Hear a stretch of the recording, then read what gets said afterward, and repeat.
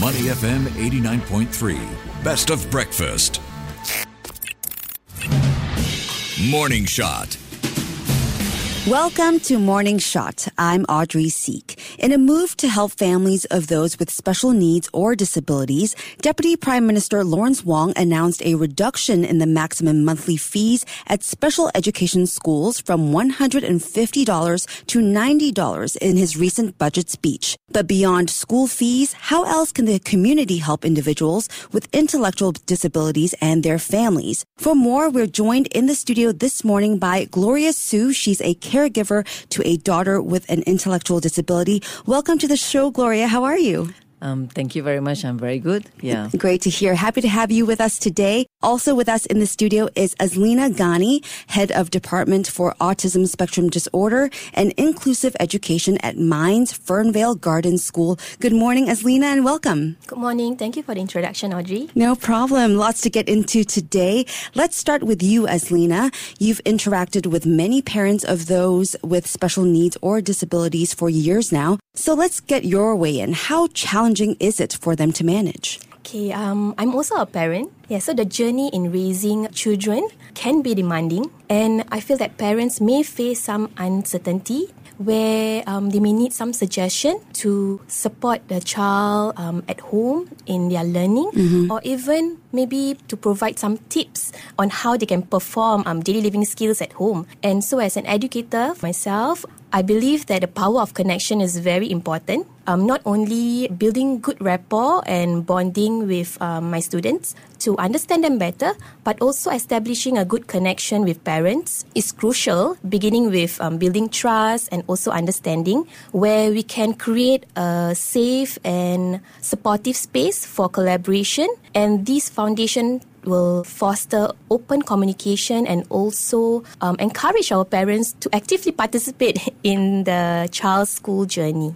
Yeah, so Gloria, let's bring you into the conversation now. We understand that your daughter was born with a type of tuberous sclerosis, which led to a deformity on the left side of her brain. Can you give us a sense of the kind of care that's needed from day to day? Yeah, so there are different degree or rather different scale of this illness, because some of them can actually live their life as usual without being detected or can't really see the difference. But my daughter needs different care because she needs caregiver daily basis, meaning from her to shower, to her daily meals, to looking after herself, brushing her teeth, and even caring for her at night because she's on diapers as well. Okay, so if you could put this into perspective for us, what kind of extra expenditures are needed beyond the school fees? Well, there are a lot of expense like her specialist care. She has got a neurologist as well as a psychiatrist. So both ways, one of the doctor actually to look after the growth of her brain and activities, and also the other one is looking into her emotional and mental wellness as well. So we're looking at even daily diapers, her medication since birth, and her extra care. I mean, in the special needs school also, you need to pay more as well. Yeah, so a lot more resources are required when it comes to dealing with special needs and disabilities. So Azlina, over to you now. It seems like the awareness of people with special needs have improved in recent years. Would you agree? And what else can be done to support not just individuals with special needs, but also their caregivers and even educators like yourself who teach in special education schools? Yeah, but I feel that Singapore is making steady strides towards inclusive society, where there's establishments such as calm corners in library, in public spaces, as well as recent introduction of calm hours in malls with quieter environment and also dimmer lights. It actually signifies the commitment of understanding and acceptance in our society.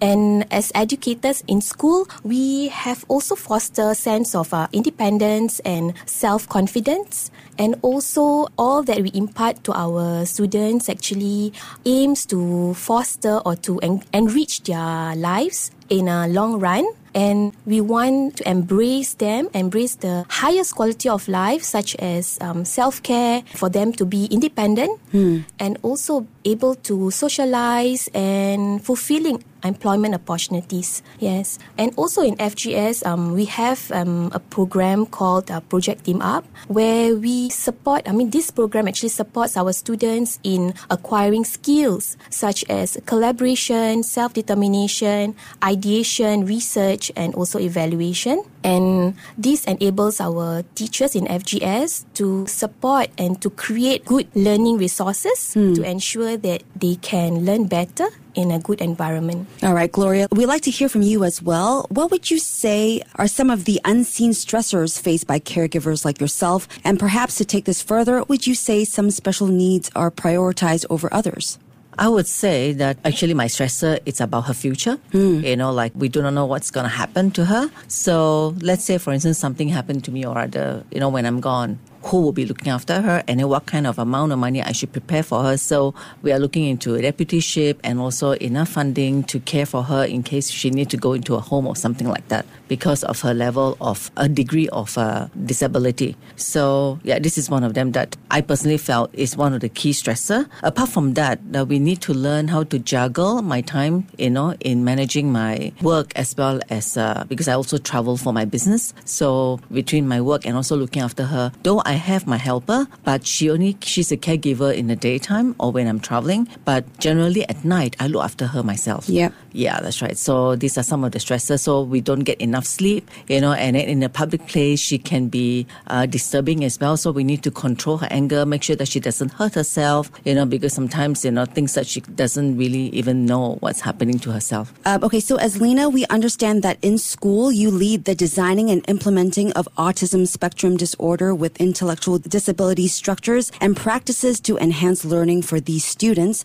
So would you say a better level of awareness and research has contributed to you being able to take your job a step further? And are there examples of significant changes that you've seen over the years? Yes, absolutely. I feel that the advancement in research and also the increased awareness and understanding of various disability has helped me to implement a more strategic and able to design lessons and also able to understand my students much better. And also, for example, as knowledge and with the knowledge and also the understanding of the evidence-based practices have deepened, I'm now able to design or implement a more effective and a more structured IEP, which is individual education plan for my students as well. Yeah, so and in school, we also refine behavior support plans and also individual profile for students so that our teachers in school in FGS able to support,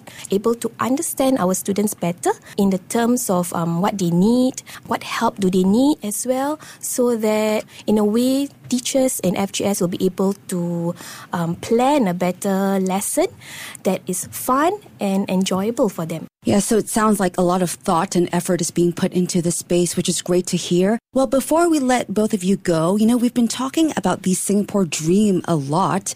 Could we also hear your personal dreams for people with special needs and the sector as a whole? Let's start with you, Gloria.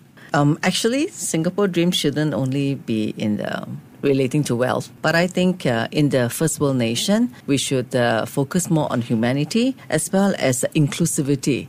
Because at the end of it, we know that as a society grows and as economic progress, right, we need to constantly be on the lookout for people who are of special needs as well. In the public places, there are certain people who actually are a little bit more fidgety, but they are actually fit to be traveling in the public place. So maybe can keep a lookout for them, in case because there are many degrees of special needs. Even normal people can have dementia at the end of it. So, maybe we become a little bit more kinder and looking out for people like that in the public place. But someone like my daughter, it's a little bit hard. She's normally always have her helper with her and a caregiver always looking after her. So most of the time we are the one who actually look after them in the public place. So if we can, be a little bit kinder and look out for some of these people in the public place, it is about really, the next level of humanity. Yeah. And I felt that is important, and especially Singapore, there is always opportunity for us to grow a little bit better,